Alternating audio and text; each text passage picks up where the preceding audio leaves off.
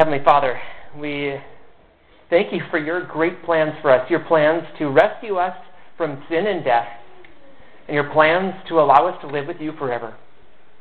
God, may we also remember your wonderful plans for our life here. Even before we get to see you face to face, we know that you have good plans for us. Help us to live out your plans for us, even now. In Jesus' name we pray. Amen. Last Sunday was Easter. We talked about the death and resurrection of Jesus. He died for our sins so that we could be completely forgiven. So that all of the junk that we have ever done is wiped away, and that we can have an eternal relationship with God. Now, our entrance into that is through faith. We are to receive Jesus Christ as our Savior and Lord. That is our only hope of eternal life. And it is a wonderful story, well worth talking about. But it doesn't end there. Your life with Christ does not end the moment you receive Him as your Savior and Lord. In fact, I hope you understand that should be the beginning. And when we receive Jesus by faith, we get included in God's church. So what does it mean to be included in God's church?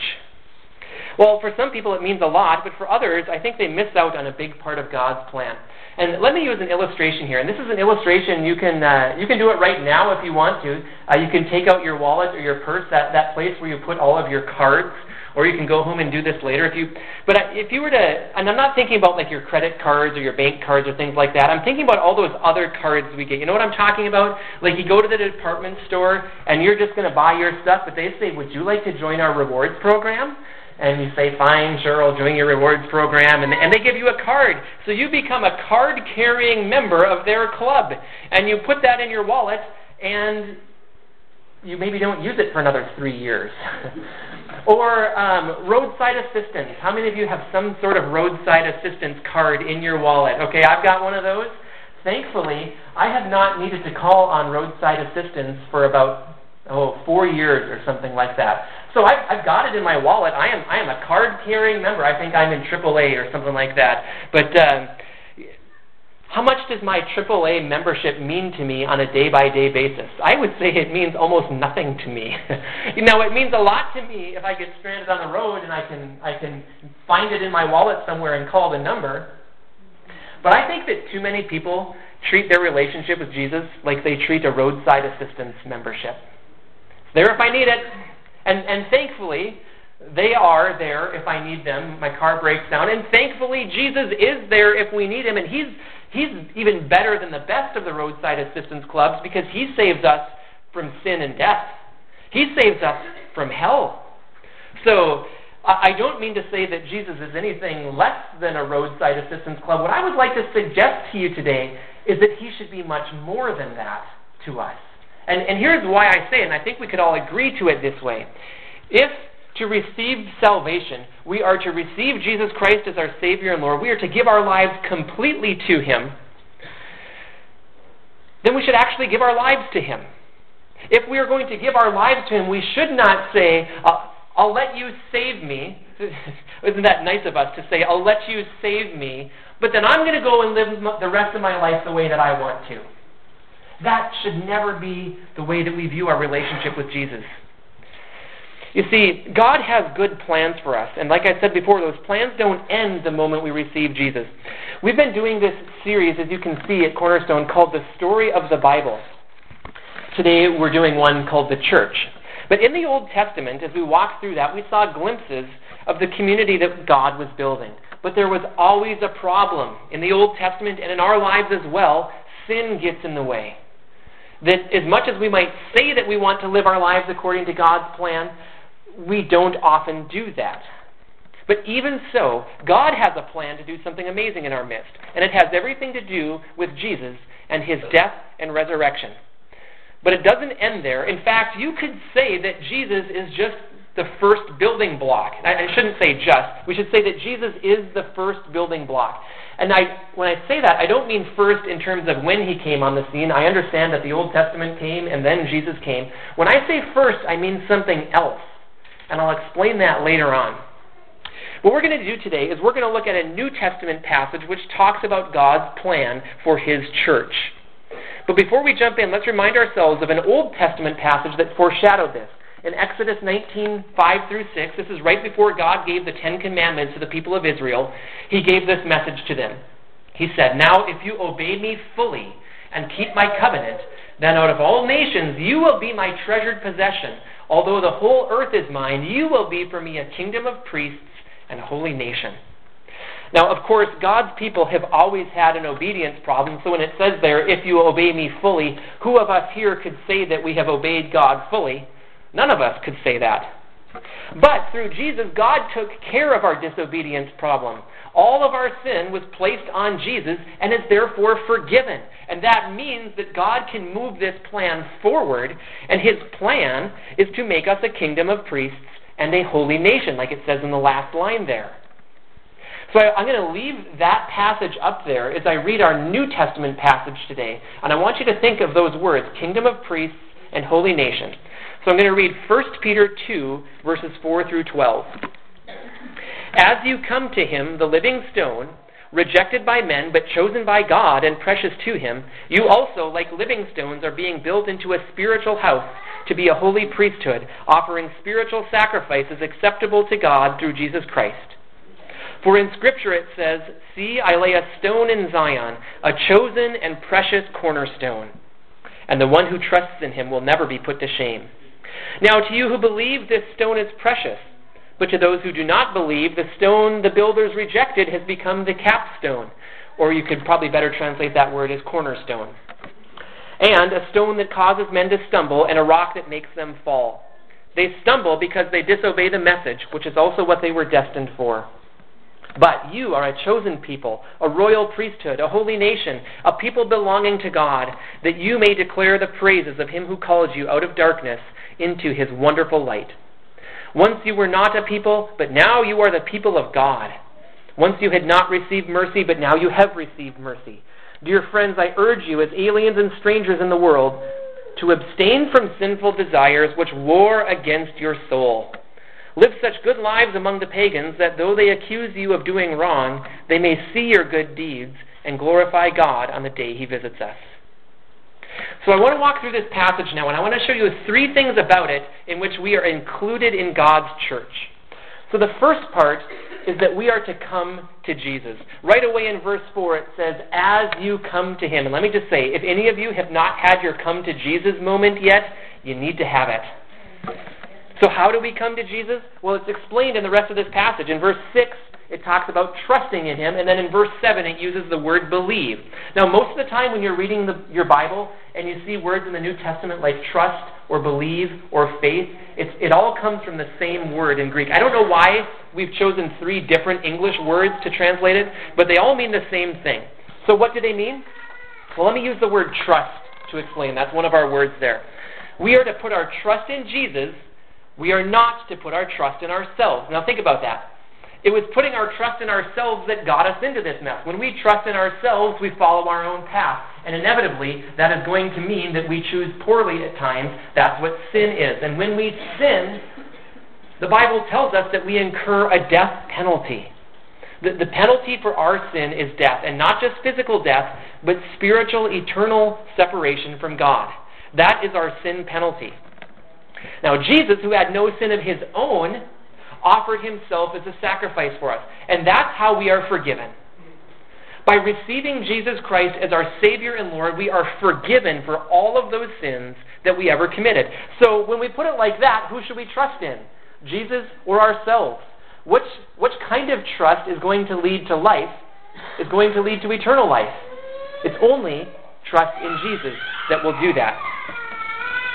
But here's the thing. If we are to trust in Jesus, it means we give our whole lives to him, like I mentioned just a little bit ago. Or do you remember a couple weeks ago, we looked at Mark 8:35, where Jesus said it this way, "For whoever wants to save his life will lose it, but whoever loses his life for me and the gospel will save it."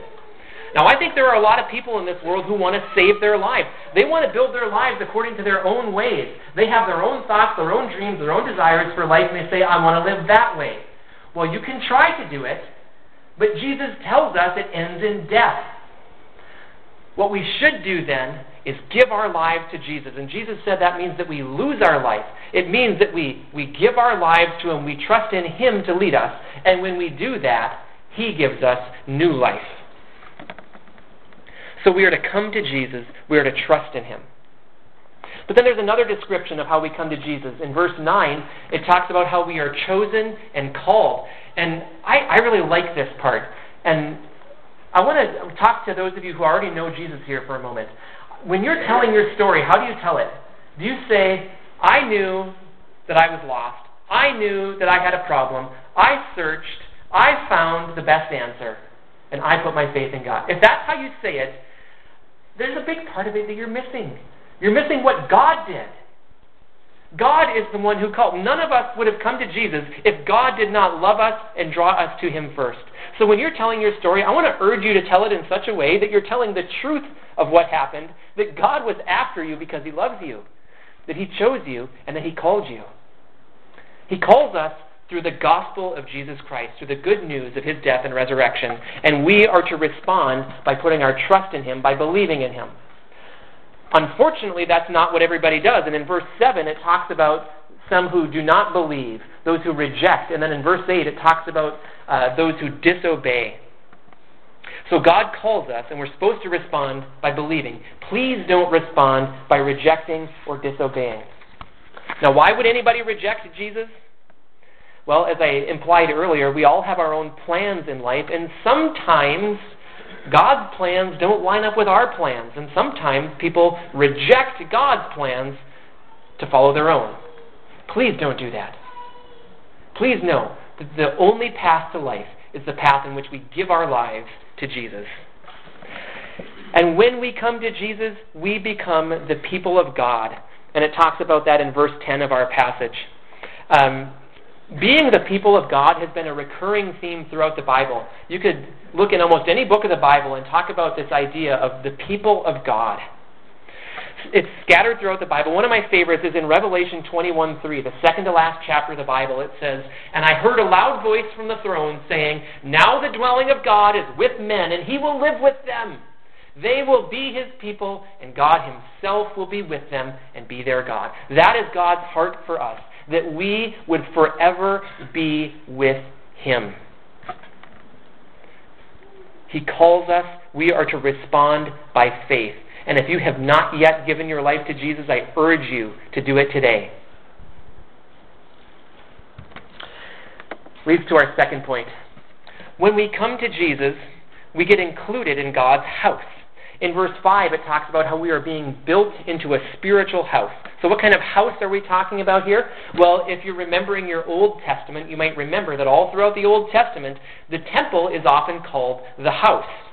It's a very common description. And I've heard that the temple, along with its predecessor, the tabernacle, is the most common subject in the Old Testament. Think about all the pages and pages of descriptions of how the temple is to be built, and what is to be put in it, and what people are supposed to do at it. Have you ever read those parts of the Old Testament? There's a lot of it. Why is there so much in there about how the temple was to be put together and what they were supposed to do there?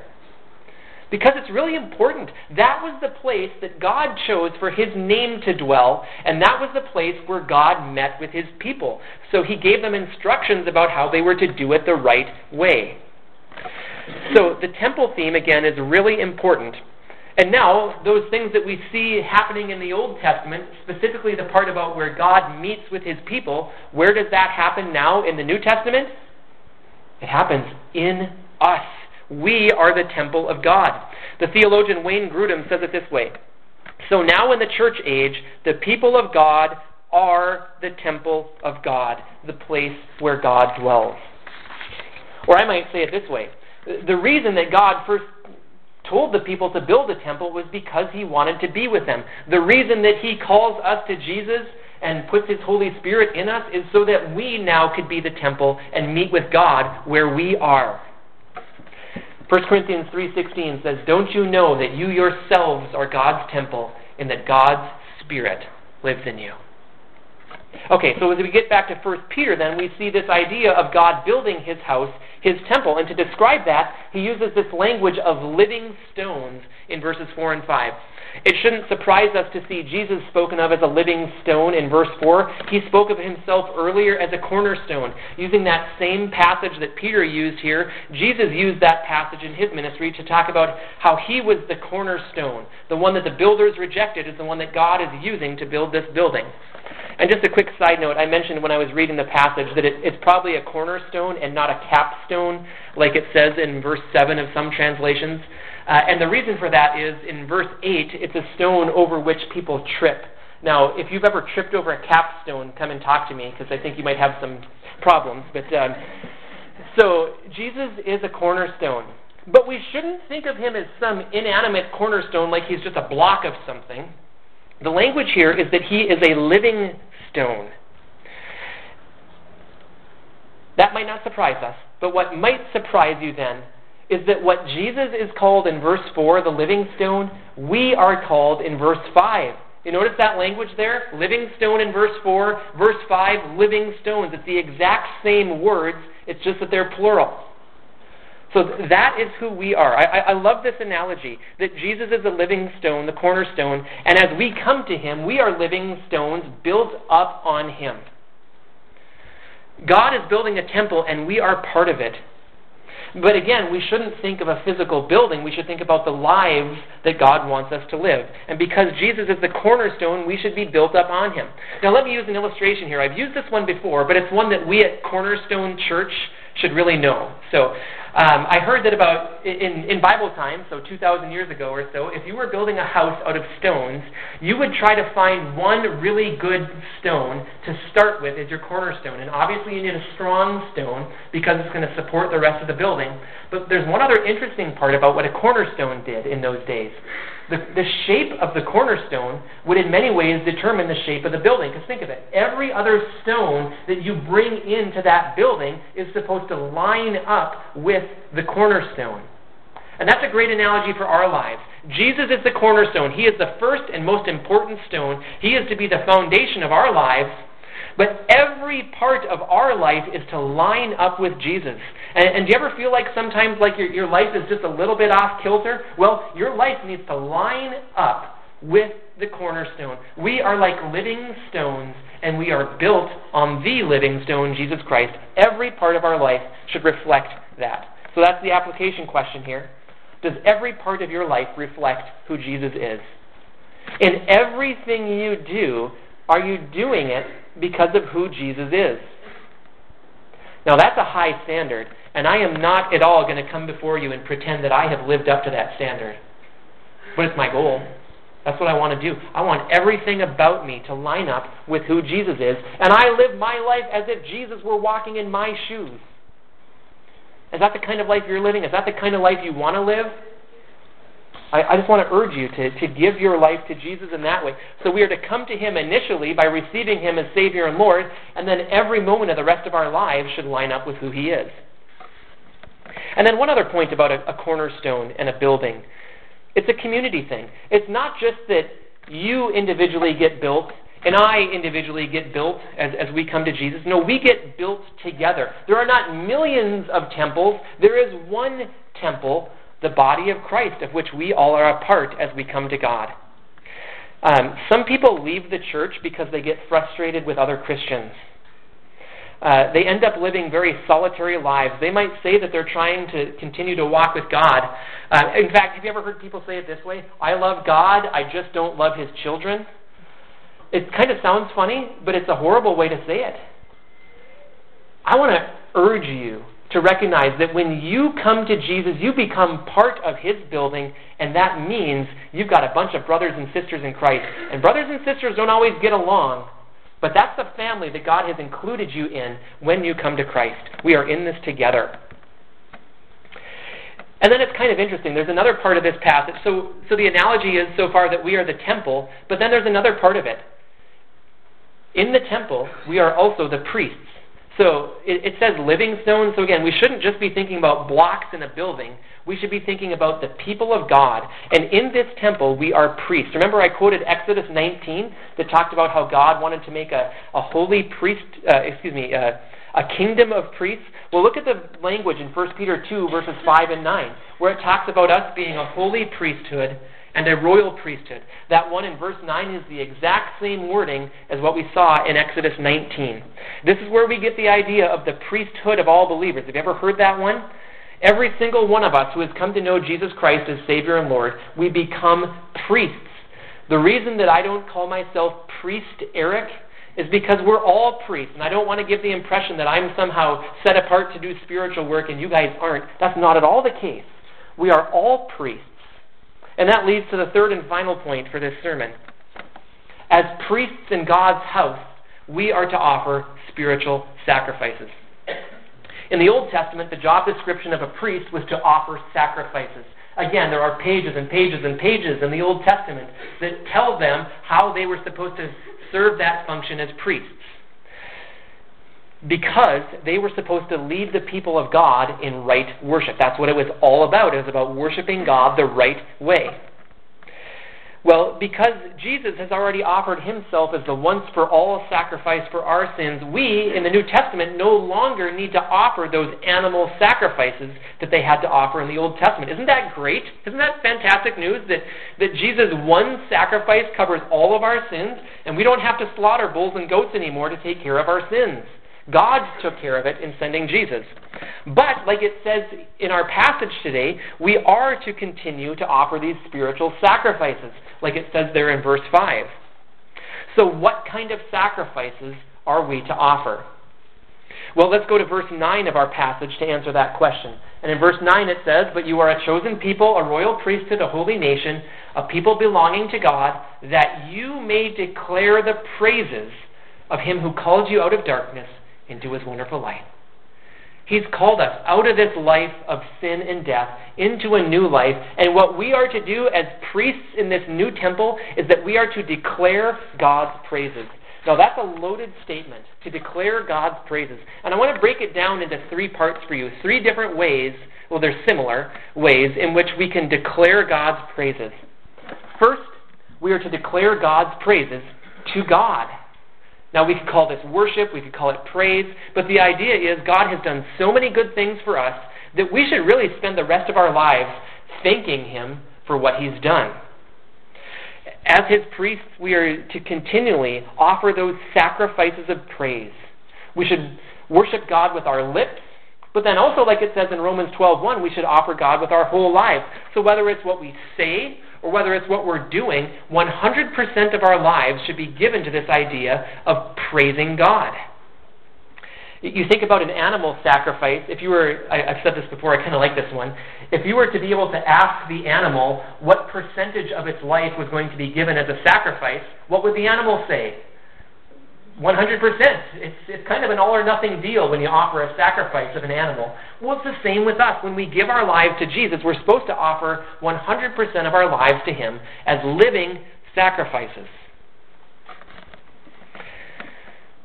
So do you live a life of praise? Do you live a life of worship in which everything you do because you want to honor Jesus? That's the life that we're called to live. And it's either that or we go on our own path, which again leads only to death. Okay, so we're to declare God's praises to God. Second, we are to declare God's praises to each other. Remember, when we come to Jesus, we don't just come individually to him, we come as the family of God. And one of the things that we are to do together is that we are to remind each other to keep worshiping God. We are to encourage each other. I hope you have noticed the benefit of walking with other believers. Have you seen that in your life? There's a great illustration on this. I didn't come up with this one, but I like it. So picture yourself grilling with charcoal. So let's say you've got like 35 charcoal briquettes left in your bag, and you've got your grill set out. Do you take those briquettes individually and space them evenly apart on the grill, and then light each one of them individually? No. You put them together because they burn hotter together. And that's the idea of the church, is that we are to continue to encourage each other together to walk with God. And in this church, God has given each one of us spiritual gifts. We are to use those gifts to worship God and to encourage each other. So whatever your gift is, whether it's teaching or administration or serving or praying, whatever your gift would be, use it to the benefit of God's church, to the glory of God. Now, how do you use your spiritual gifts? Well, the best tip that I have for you on that is not to go online and take some spiritual gifts inventory. The best tip I have for you is go to your Christian friends who know you well and ask them what they think your spiritual gifts might be. And as they're doing that, then you can tell them what you think their spiritual gifts are. And then you encourage each other to use them. And one of the ways that I like to say this at Cornerstone is, don't wait for me to tell you to use your spiritual gift. There may be times when I see a gift in somebody that needs to be used, and I say, hey, you should use that one. But for the most part, don't wait for me. Talk to God about it and be about using your spiritual gift. You will encourage God's body as you use your gift, and you'll worship God. Okay, then third, we are to declare God's praises to the lost. This is the topic of verses 11 and 12. This is what we would call evangelism. And it starts out in verse 11, perhaps interestingly, by reminding us to abstain from sinful desires. Now, what does that have to do with evangelism? Well, if you're following the path of sin, and you're talking with other people who are following the path of sin, they might not see that you have anything different for them. So we are to abstain from sinful desires, from anything that would be contrary to God's will. So it's like this two-path teaching that I've been harping on for the last few weeks. And by the way, when I repeat something, it's because I think it's important and I think we need to think about it. So two paths. One path, the path that God has for us.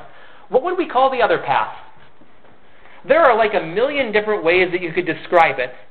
But I think the most helpful way to describe it is that it's not the path that God has for you. So what are we supposed to do? We're supposed to avoid that path. And there's some encouraging news here in 1 Peter. Peter tells us to abstain from sinful desires. Did you know that you don't simply have to follow your animal desires? Did you know that?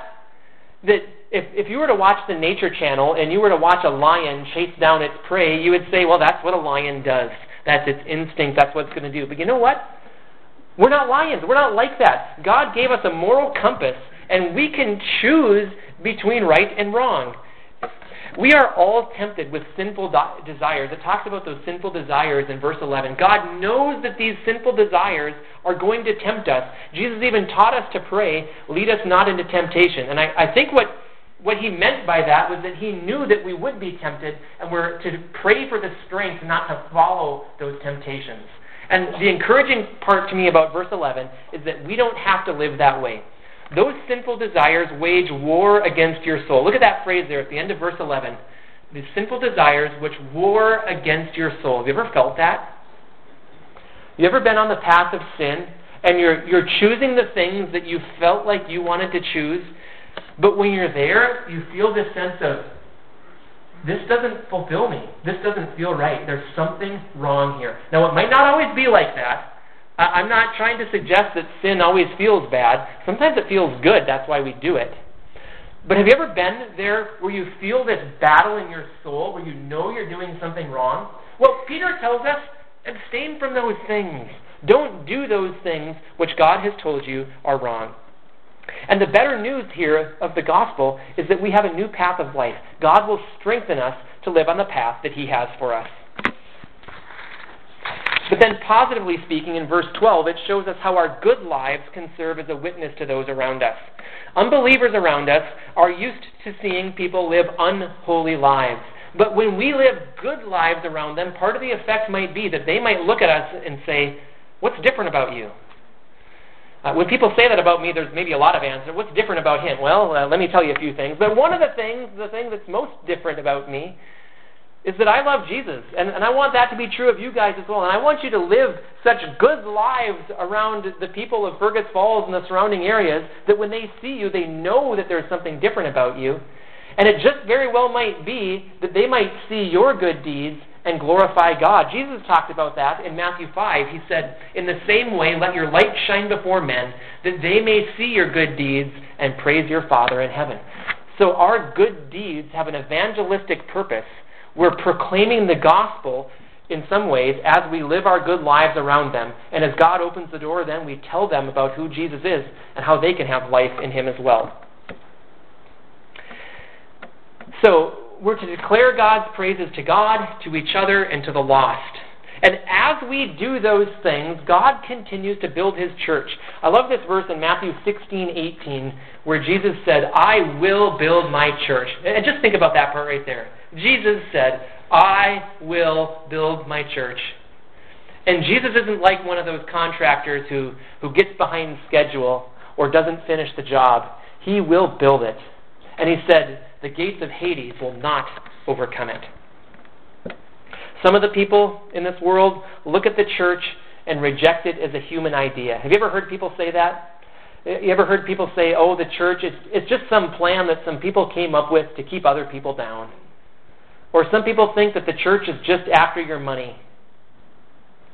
Well, God has a much better vision for the church. And I want to conclude my sermon today by looking at another passage in the Bible that talks about this idea of the church. In Ephesians 2, verses 19 through 22, it says, consequently, you are no longer foreigners and aliens, so you're not outsiders anymore, but fellow citizens with God's people and members of God's household, built on the foundation of the apostles and the prophets, with Christ Jesus himself as the chief cornerstone. In him, the whole building is joined together and rises to become a holy temple in the Lord. And in him, you too are being built together to become a dwelling in which God lives by his Spirit. So God is building this building. Jesus is the cornerstone, and we are built into it as living stones. And as living stones, our lives are to follow the pattern of Jesus. God is doing his part. What's our part then? As we think about this is where the rubber meets the road here. What's our part? When we receive Jesus as Savior and Lord, we automatically get included into God's church.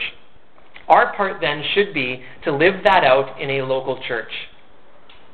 Again, some people look at the church, a church like Cornerstone or any other church, and they say, what's the point? Can't it just be me and God? Can't I go out and watch a sunrise and do my worship service there just with me and God?